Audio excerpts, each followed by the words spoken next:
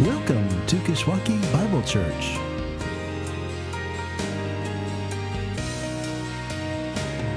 Good morning. It is good to be with you as we continue our summer series on following Jesus. If you are used to how we do life at KBC, we normally do expository preaching, just working thought by thought through books of the Bible. This summer, we're switching that up a little bit and being biblical in our thinking, but tackling some specific issues related to following Jesus. And so today we continue that. Next week we'll be wrapping up that series as we spend our fifth Sunday really devoted to celebrating the Lord's Supper and focused on what Jesus has done for us ultimately on the cross. Got an email from Jeff Pearson late last night. Czech team arrived in Ostrava, where they will be serving, and they had a good trip, and they are starting camp today. So we want to be praying for the Czech team as they get started today. And also want to thank you for your prayers for my dad as he had surgery, and just your requests for how he's doing. It's been very encouraging. God has been very gracious in how the surgery went and in the recovery that's already started. So thank you very much. Let's open with a word of prayer. Heavenly Father, we gather. You are stunning. We're grateful for, as Matt reminded us, the saints that have gone before us and the words that they have penned about who you are and what you have done, that we now get to join in that chorus and sing about them. Thank you so much. And now as we turn to your word and as we look at who you are and what you have done and what you are doing, I specifically ask that this morning would ultimately be about you, God. We are going to be talking about who you made us, but we want this to be about you and not about us. And so would you direct our thoughts, would you direct my words, and would you help us to leave today equipped to follow you maybe a bit better than when we arrived. In your name we pray. Amen. Have you ever sat on a piece of wood? You probably have. Just a plain old piece of wood. Maybe a log at a bonfire. There's lots of times logs around the bonfire, or just a plain, flat park bench, or a pile of lumber at a construction site. Wood tends to not be a very comfortable choice to sit on. There are much better things to sit on. The chairs, the metal and padded chairs that you're sitting on are potentially a slight upgrade to just a flat slab of wood. But generally, wood is not a very good choice for a comfortable chair. As I was approaching graduation from seminary, Sarah and my parents asked me what I wanted for a graduation gift. And there's something that I'd wanted for a while, but I didn't want to spend the money on myself. And so a gift is the perfect opportunity to do that. And the thing that I wanted was a comfortable reading chair. Now, had I been smart about it, I would have gotten the comfortable reading chair before seminary, but graduation was approaching, I had the opportunity, and so I wanted this chair. And they thought that was a great idea and asked what kind of a chair I wanted, and I showed them a picture, and I have a picture for you. It's a slab of wood. And they kind of questioned that. They said, really, a wood chair for a reading chair, is that a good choice? I said, it is. It really is a good choice, because this isn't just a slab of plywood. It is an award-winning design by husband and wife team Charles and Ray Eames 50, 60 years ago. And I saw the chair once. I know what I like when I see it, and I liked that chair. I had an opportunity to sit in one. I knew I wanted that chair. Sarah agreed. The design looked interesting, and it was my graduation gift, so she went along with this idea. Now, the real deal, they still sell for $1,000, brand new, which was not in the graduation gift budget, right?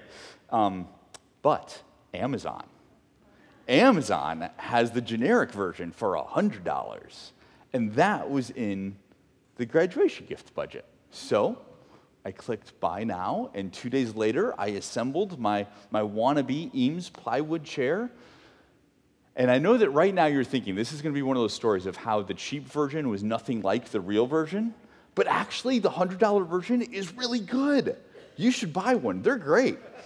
So I built it. I sat in it and I smiled contentedly as Sarah looked on with suspicion. And then I said, no, you got to sit in it. So she sat on it and was won over by the chair. It's actually terribly comfortable. I don't know how, but Charles and Ray Eames knew just how to bend plywood to make a really comfortable wood chair. It's a great reading chair.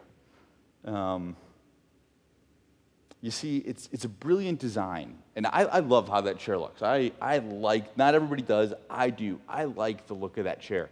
It's a brilliant design, but the reason that it's brilliant isn't just because it looks nice. It's because it functions right. When you sit down in it, it's comfortable. You see, design comes to life in its purpose. Design comes to life in its purpose. And that chair fulfills its purpose really well. So it's a great design. But today isn't about chairs. We're not here to talk about chairs. We're here to talk about Jesus. We're here to talk about how he chose to make you and make me. And we're here to talk about why he chose to make us the way that he did. And then we're going to talk a little bit about what that means for us collectively as a church body. Today isn't about chairs, and we're going to be talking about us, but it's ultimately not about us. It's about our designer, and about how our designer receives the glory that he deserves when his brilliant design comes to life through the purpose for which he made us. Let's start by looking at how Jesus designed you and me. Our first point, design, who Jesus made you. In our living room hangs a picture of Yosemite National Park, specifically. I don't know if you've seen that, if you've been there. It's just this massive, it's like this massive rock that just ends in a flat face. And it's stunning to look at. It's beautiful, it's wondrous, it's grand, it's harsh, it's amazing. But I've never actually been. I've only seen Half Dome in pictures. But Ansel Adams, he has been, and he knows how to capture the place. You see, a good photograph, a good painting, a masterpiece, is ultimately not about what's on the canvas. It's about the place that it represents. Ansel Adams has the capacity to take a photograph of a place, and when you see that, you're transported to that place, and you get to understand parts about that place without going. Obviously, it's not the same as being there, but you begin to get glimpses of what a place is like. A masterpiece isn't about the artwork itself. It's always about what the artwork represents. For you formed my inward parts. You knitted me together in my mother's womb. I praise you, for I am fearfully and wonderfully made. Wonderful are your works. My soul knows it very well. Familiar words from Psalm 139. Let's read that again. For you formed my inward parts. You knitted me together in my mother's womb. I praise you, for I am fearfully and wonderfully made. Wonderful are your works. My soul knows it very well. When God made Adam and Eve in the garden and every one of us that he has made since then, we are very intentionally made in his image. We are made to represent him. And you know what this psalm says, these two verses right here? They say that you're a masterpiece, perfectly designed to make parts of God known. We don't often, we generally think of these two verses with a little baby, which is fair and is accurate. But it's still true of us. And whatever has happened in your life up till this point, and whatever you have done, and whatever has been done to you, does not take away the fact that God says that you are a masterpiece, that you are so well designed that when those around you look at you, you make God visible and they praise God for who he chose to make you. Ironically, our theology can kind of trip us up in this. We are so used to the fact and thinking about, and it's very true, that we are wretched sinners and that we are rebels and that we can do nothing good on our own. That is all true. And yet, you formed my inward parts. You knitted me together in my mother's womb. I praise you, for I am fearfully and wonderfully made. Wonderful are your works. My soul knows it very well. King David had plenty of life under his belt when he wrote those words. He had already committed his fair share of sin. He knew what was in his heart, and he had been wronged plenty. These words aren't written in innocence, in ignorance of who we are as sinners. But this is a powerful thought that the sin that we commit, the sin that is naturally ours and what has been done from us, doesn't remove the fact that you are a masterpiece purposefully designed by God to make him known. God designed you specifically to make parts of him known that the person next to you isn't going to do. And so there's this sense that who you are is not about you, because who you are is about God. You are designed to make God visible. It's about him, not about you. But at the same time, you make him visible and tangible in a way that the person next to you doesn't. And so who Jesus chose to make you does really matter. Our theology will focus on our sinfulness. And that's okay. We are very sinful. We don't want to diminish the work that Jesus did on the cross. But brothers and sisters, we are not just balls of sin on our way to heaven. We are purpose-built by God to make him known. He designed us very intentionally the way that he did. So who are you? How did Jesus design you? If you already have your bulletin and a pen out, I've got a question for you. If you don't, grab your phone, grab something. I've got a question. I really want you to write an answer down. 2 questions, simple questions, but maybe hard questions for us to answer in some ways. The first question is, what are you good at? What are you good at? It might be something that you get to regularly do. It might be something that you rarely get to do. It might be something that you get paid to do. It might be something that you don't get paid to do. It might be something that you do with your hands. It might be something that you do with your mind. It might be something that you do relationally. What are you good at? What are you good at? It might be tangible. It might be intangible. Write down 1 or 2 things. What are you good at? And then here's a second question. What are you passionate about? What are you passionate about? It might be, you might have passions that you get to regularly exercise and that have lots of outlet in your life. You might be passionate about things that there's really not room in your life for right now. You might have a lot of experience with this passion, living it out. It might be something that you are just discovering. It might be something that there's a lot of people around you that share this passion, or you might know no one that shares this passion. But what are you passionate about?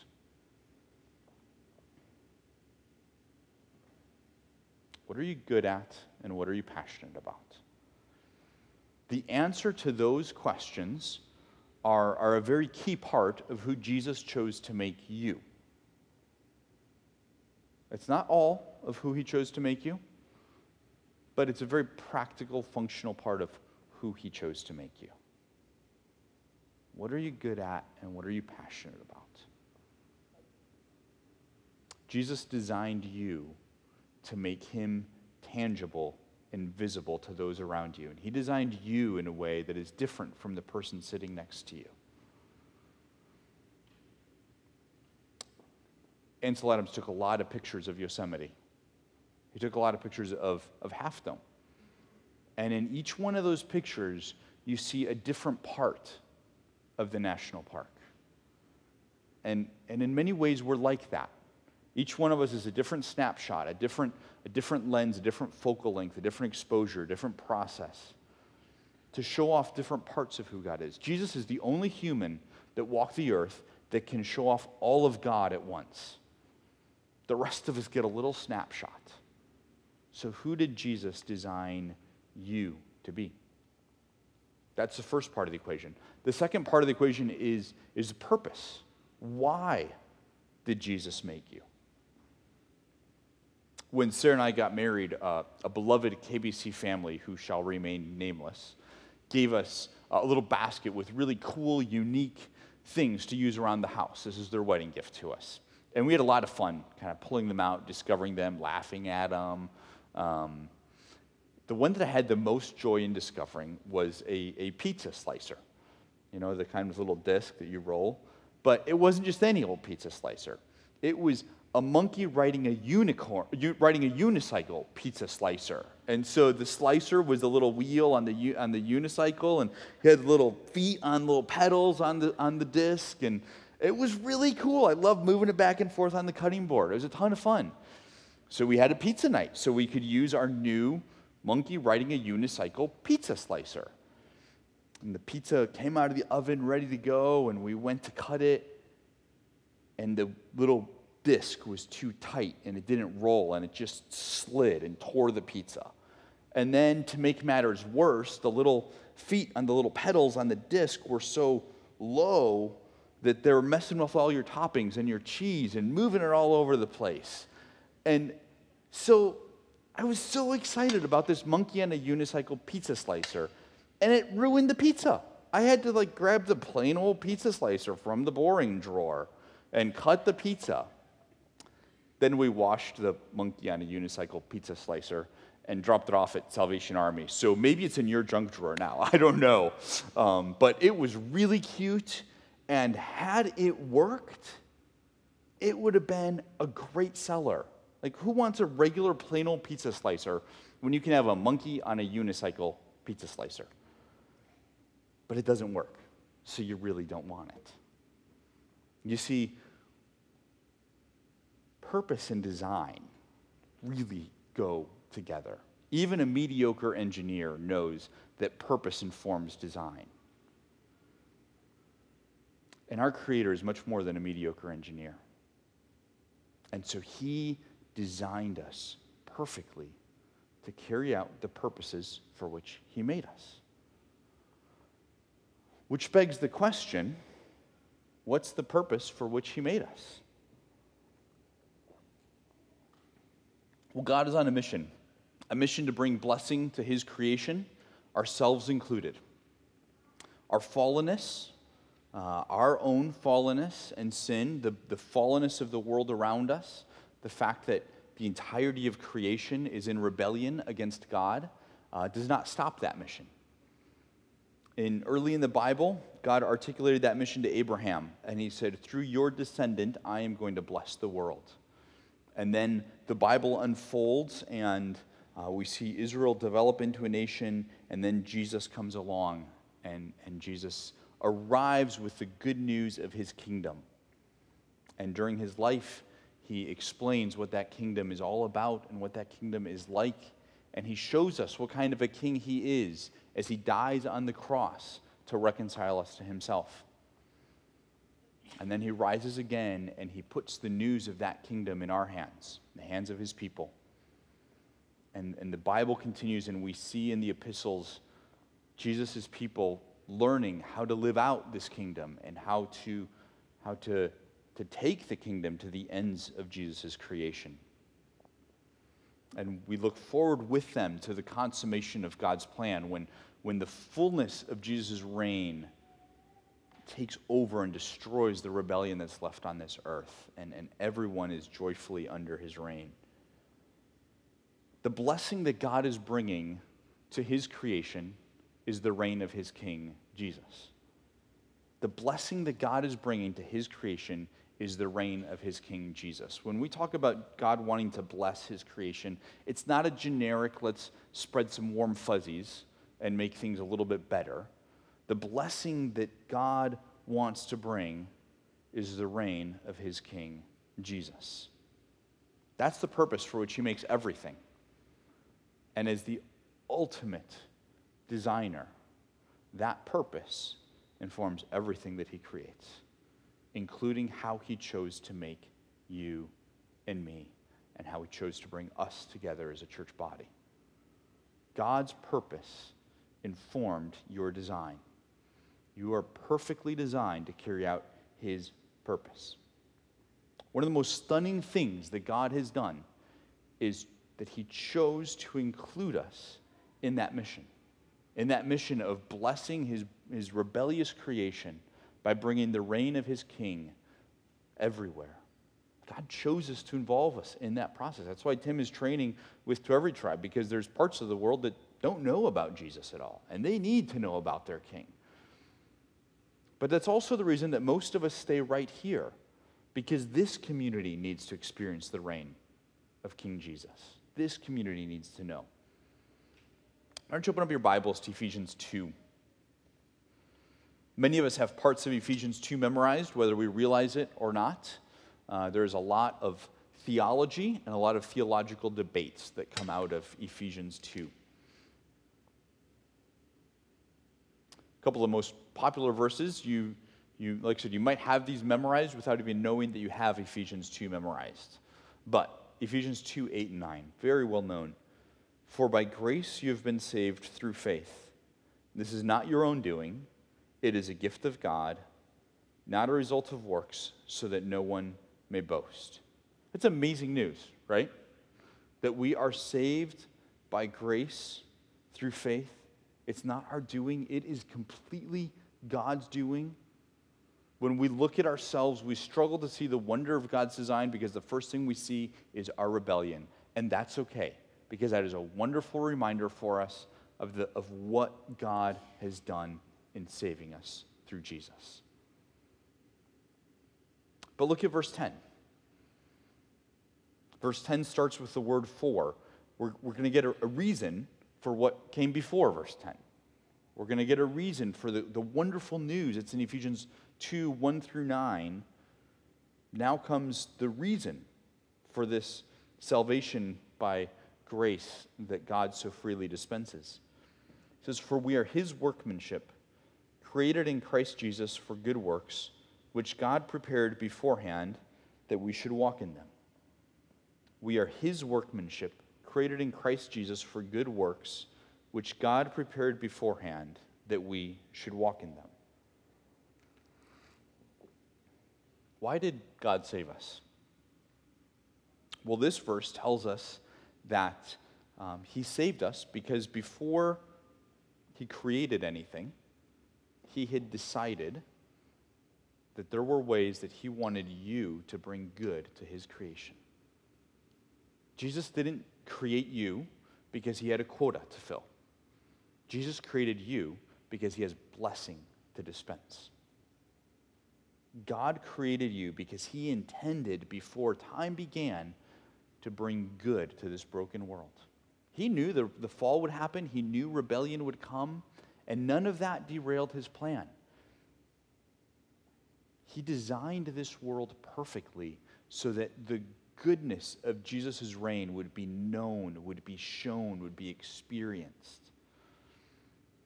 And before he flipped on the sun in Genesis 1:3, he decided how you were going to be a part of that process. And in order to make that happen, he knew that he had to deal with your sin and with your rebellion and with my sin and with my rebellion. So an integral part of his plan has always been that Jesus would die to pay the price for our sin so that he would become our sin and we could become his righteousness. We don't have the ability to do these good works on our own. We don't have the ability to bring the reign of Jesus anywhere until it has come into our hearts first as he takes over. That has to happen. But once Jesus has accomplished that, has secured that work, then he he entrusts to us this process of spreading the reign of Jesus. There is something in this that I don't totally understand, because Jesus is sovereign, right? And exactly what he intends to happen is going to happen. But then he legitimately involves us in the process at the same time. And there's a little bit of a dichotomy there that I can't wrap my mind around, how he is sovereign, and it's all about his doing, and yet he brings us into it in a legitimate way. And we're not going to resolve that this morning. We have to live with that tension. But Jesus legitimately brings us into this process of bringing good to his creation, of fulfilling his promise to Abraham to say, I'm going to bless every nation on earth through your descendant, who is Jesus. That monkey on a unicycle pizza cutter, it had one job: slice pizza. And it did it terribly. It failed miserably.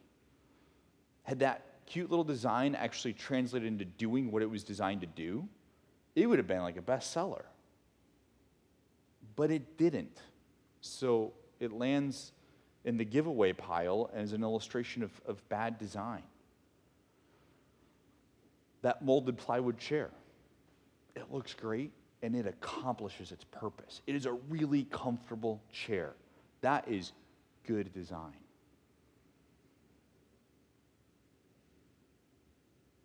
The creator of the stars, that holds everything in perfect balance and makes everything work, he didn't botch his design of you. He designed you perfectly so that your design can come alive in his purpose and he receives the glory.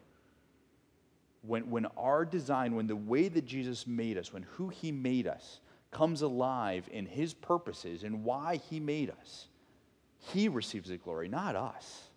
It's not about us. It is about him. That picture of Half Dome in my living room is not about that picture. My focus doesn't start and stop there. That picture is about what it represents. You are designed not to be about you, but to be about the one that you represent. You are perfectly made to carry out the purpose for which you were designed. And that purpose is to participate in God's work of spreading the reign of King Jesus to the four corners of his earth, everywhere. What does it mean? Like, the reign of Jesus is a really nebulous term, right? It's this big concept. What does that mean? Well, that's a whole sermon series, and we didn't make coffee this morning, so we're not sticking around for an full answer to that question. But here's a practical way that you can think about it. What would Jesus do? What would Jesus do? When you answer that question, you are moving towards bringing the reign of Jesus to the situation that you're in. It's very unfortunate that WWJD was just a commercial fad 20-something years ago, because having practical reminders around us of what would Jesus do at any given setting would be really helpful.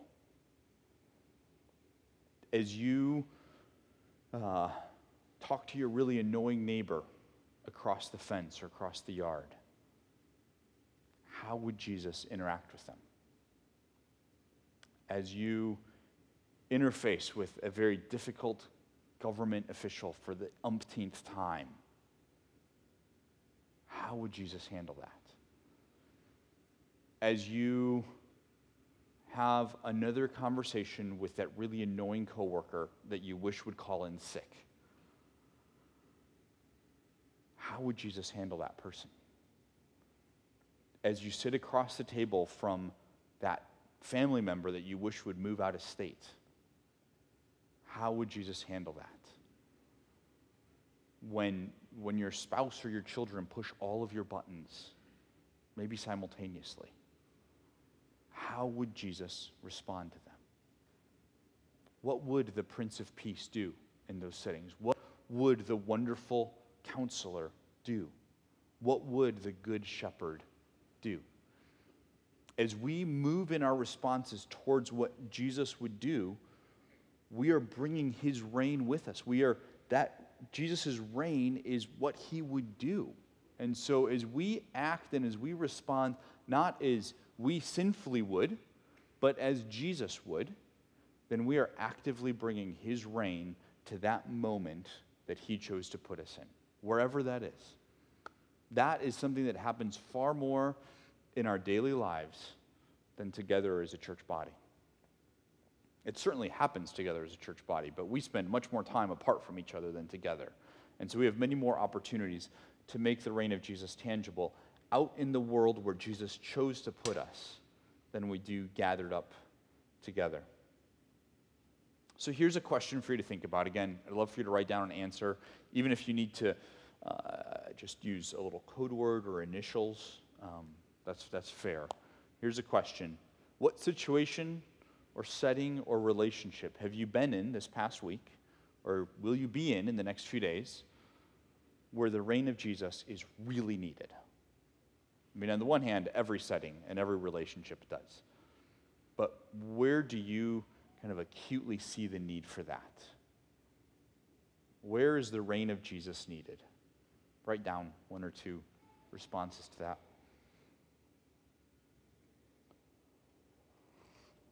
And then second question, as you think about those settings, what would Jesus do? In that setting, in that situation, in that relationship, how would Jesus respond? What would Jesus do? Jesus designed you the way that he did on purpose. And his design of you, what you're good at, what you're passionate about, even what you're not good at, is part of how he has directed your path to put you in different situations and in different relationships and in different settings than the person sitting next to you. Jesus designed who you get to interact with and in what settings you are going to interact with them because he intends to bring his reign to those settings through you. And you are perfectly designed to do that. And when you do that, by the grace of God, not in your own confidence, not because you are so good in and of yourself, but because you now, as the redeemed child of God, you bring the righteousness of Jesus into that setting. He made you and he redeemed you so that you can make him tangible and known in that setting. That's your purpose. And when design comes to life through purpose, you get alignment. That's our last point. The genius of that molded plywood chair isn't appreciated until you sit in it. It can look nice across the room, but once you sit, my wife is a very wise woman. She was wise to be skeptical of how comfortable that chair could possibly be. It's just plywood, right? But once she sat in it, she was won over. The genius is that it actually fulfills its purpose. That monkey on a unicycle pizza slicer, you couldn't tell how bad it was until you used it. It had one job, it failed miserably. The brilliance of a design, more importantly, the brilliance of a designer, isn't known until the design is used for its purpose. We exist to bring glory to King Jesus, our Creator. When we get in motion for what he is doing, that is when who he made us comes alive, and we get to bring a really unique kind of glory to him. We get to make him tangible in unique ways. Did you know that sailboats can hum or purr? I'm sure there's a technical term for this. I know nothing about sailing, so I know nothing about sailing. But I have friends that have a little sailboat, and on Sunday afternoons, we would sometimes put it in at the state park, and we would row when there was no wind, and then the wind would come up, and the sail would pop out, and we would get to sail across that lake. And the first time I was out there, I had never experienced this, but all of a sudden, the wind came up, the sail filled up, and we took off. And my friend trimmed the sail and adjusted the rudder a little bit, and all of a sudden, the boat started to hum. And I grinned. I knew nothing about sailing, but I knew that what we were experiencing at that moment was perfect sailing. That is what sailing is about. And there's this moment when the wind and the way the sail is interacting with it and the way the sail is set and the design of the ship, it all comes together and it works perfectly, and you can't help but smile. It's amazing. That's alignment, when design and purpose come together and things work the way that they're supposed to.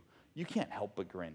You might work really hard at it, but you can't help but grin when who God made you comes alive in why He made you.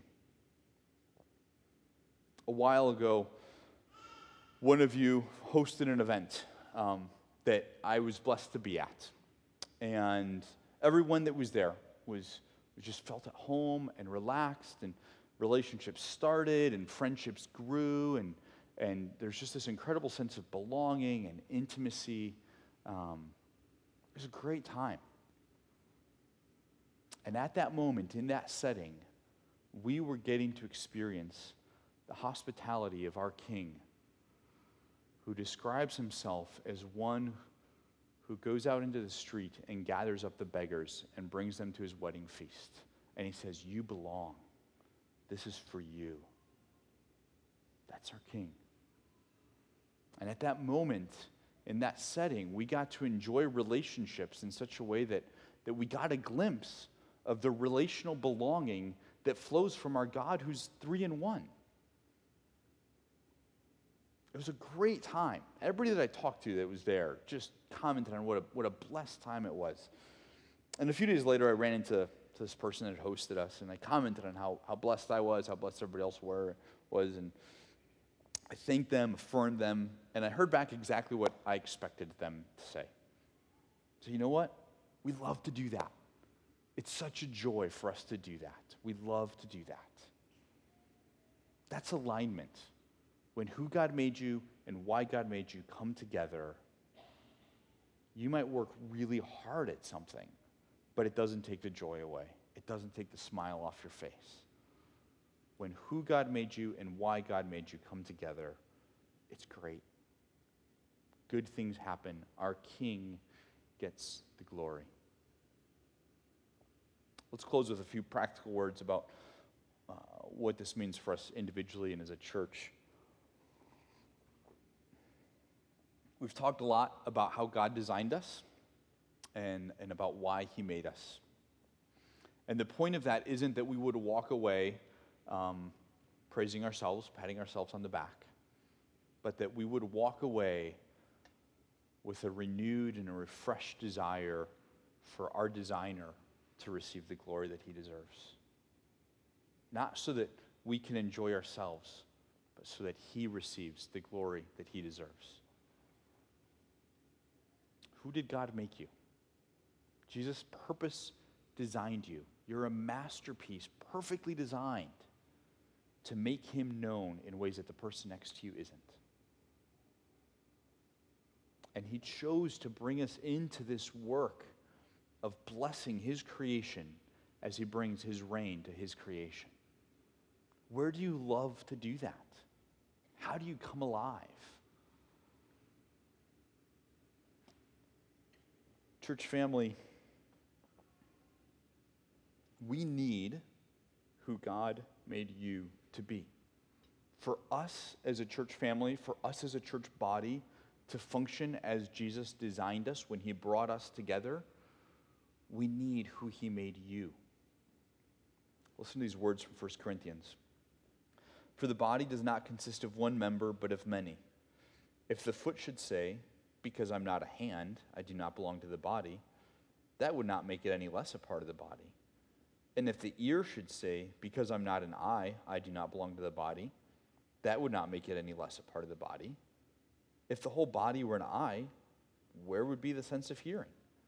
If the whole body were an ear, where would be the sense of smell? But as it is, God arranged the members in the body, each one of them, as He chose. If all were a single member, where would the body be? As it is, there are many parts, yet one body. You might be an eye. You might be an ear. You might be a pinky. You might be a toenail. It's not a hierarchy. It's not about which is better than the other, about which is important and which is less important.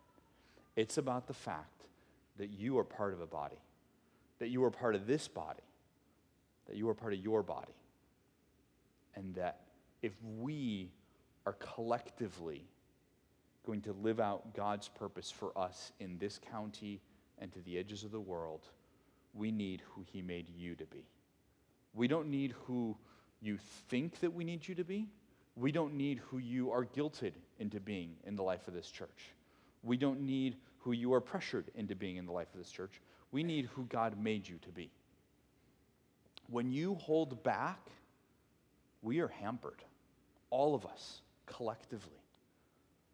Again, Jesus is sovereign. He's going to accomplish exactly what he intends to accomplish. And yet, he brings us into what he is doing in a very real sense, in a very legitimate sense. And when you hold back, we are hampered. Our body hurts. Our body is incomplete. Jesus designed you the way that he did on purpose. Jesus brought you into his incredible work of redemption. First, he redeemed you. He made you his own. He placed his righteousness in you. He became your sin. You became his righteousness. So that you can participate in his amazing purpose of bringing good to his creation. One of the things that we asked Jesse, that are asking of Jesse Meekins as he comes to be our pastor, is that he would be a man of vision, that he would get to know us as a church, and then that he would lead us, going to rally us and lead us together in the direction that God is moving us, that he would help us live out our purpose in that way. I know in my time with Jesse, he's excited to get to know us as a congregation. He is very excited to do that. And he's very excited to be a part of us accomplishing what Jesus brought us together for. But church, we need you to do that. We can task Jesse with being a man of vision and helping mobilize us all we want to. But if we hold back, if you hold back, we are incomplete. Jesus designed you on purpose. He brought us together on purpose. And we need the eyes and the ears and the mouths and the toenails so that we can do what Jesus created us for as a church body. Let's pray. Heavenly Father, you are praiseworthy. You were praiseworthy completely apart from anything that you have done. You are worthy of being worshiped, and you are being worshiped, and you will be worshiped for all eternity.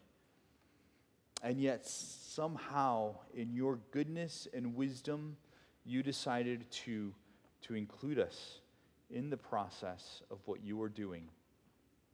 And so you chose us before the foundations of the earth to be yours through Christ Jesus. And you designed good works for us to do in Christ Jesus before the foundation of the earth. And then you created us. And you redeemed us through the life, death, and resurrection of Jesus to make us your children, to deal with our sin and our rebellion and make us yours. And you draw us into what you're doing.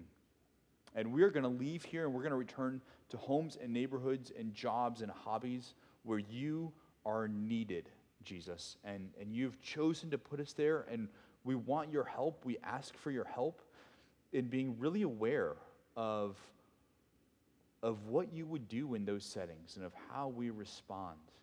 Would you help us to be intentional in the world that you've chosen to place us in? And as we gather as a church, as we function as a church in the coming months, as Jesse gets here and we get to know him and he gets to know us, and we begin to take some steps together as a church, would you help us to be really intentional and faithful to bring to this body who you made us to be? Not so that people comment on how great we are, but so that we and the world around us can see our glorious designer and praise him. In your name we pray.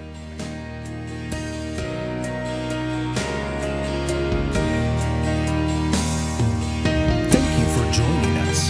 For more information about our church, please visit our church's website at kishbible.org.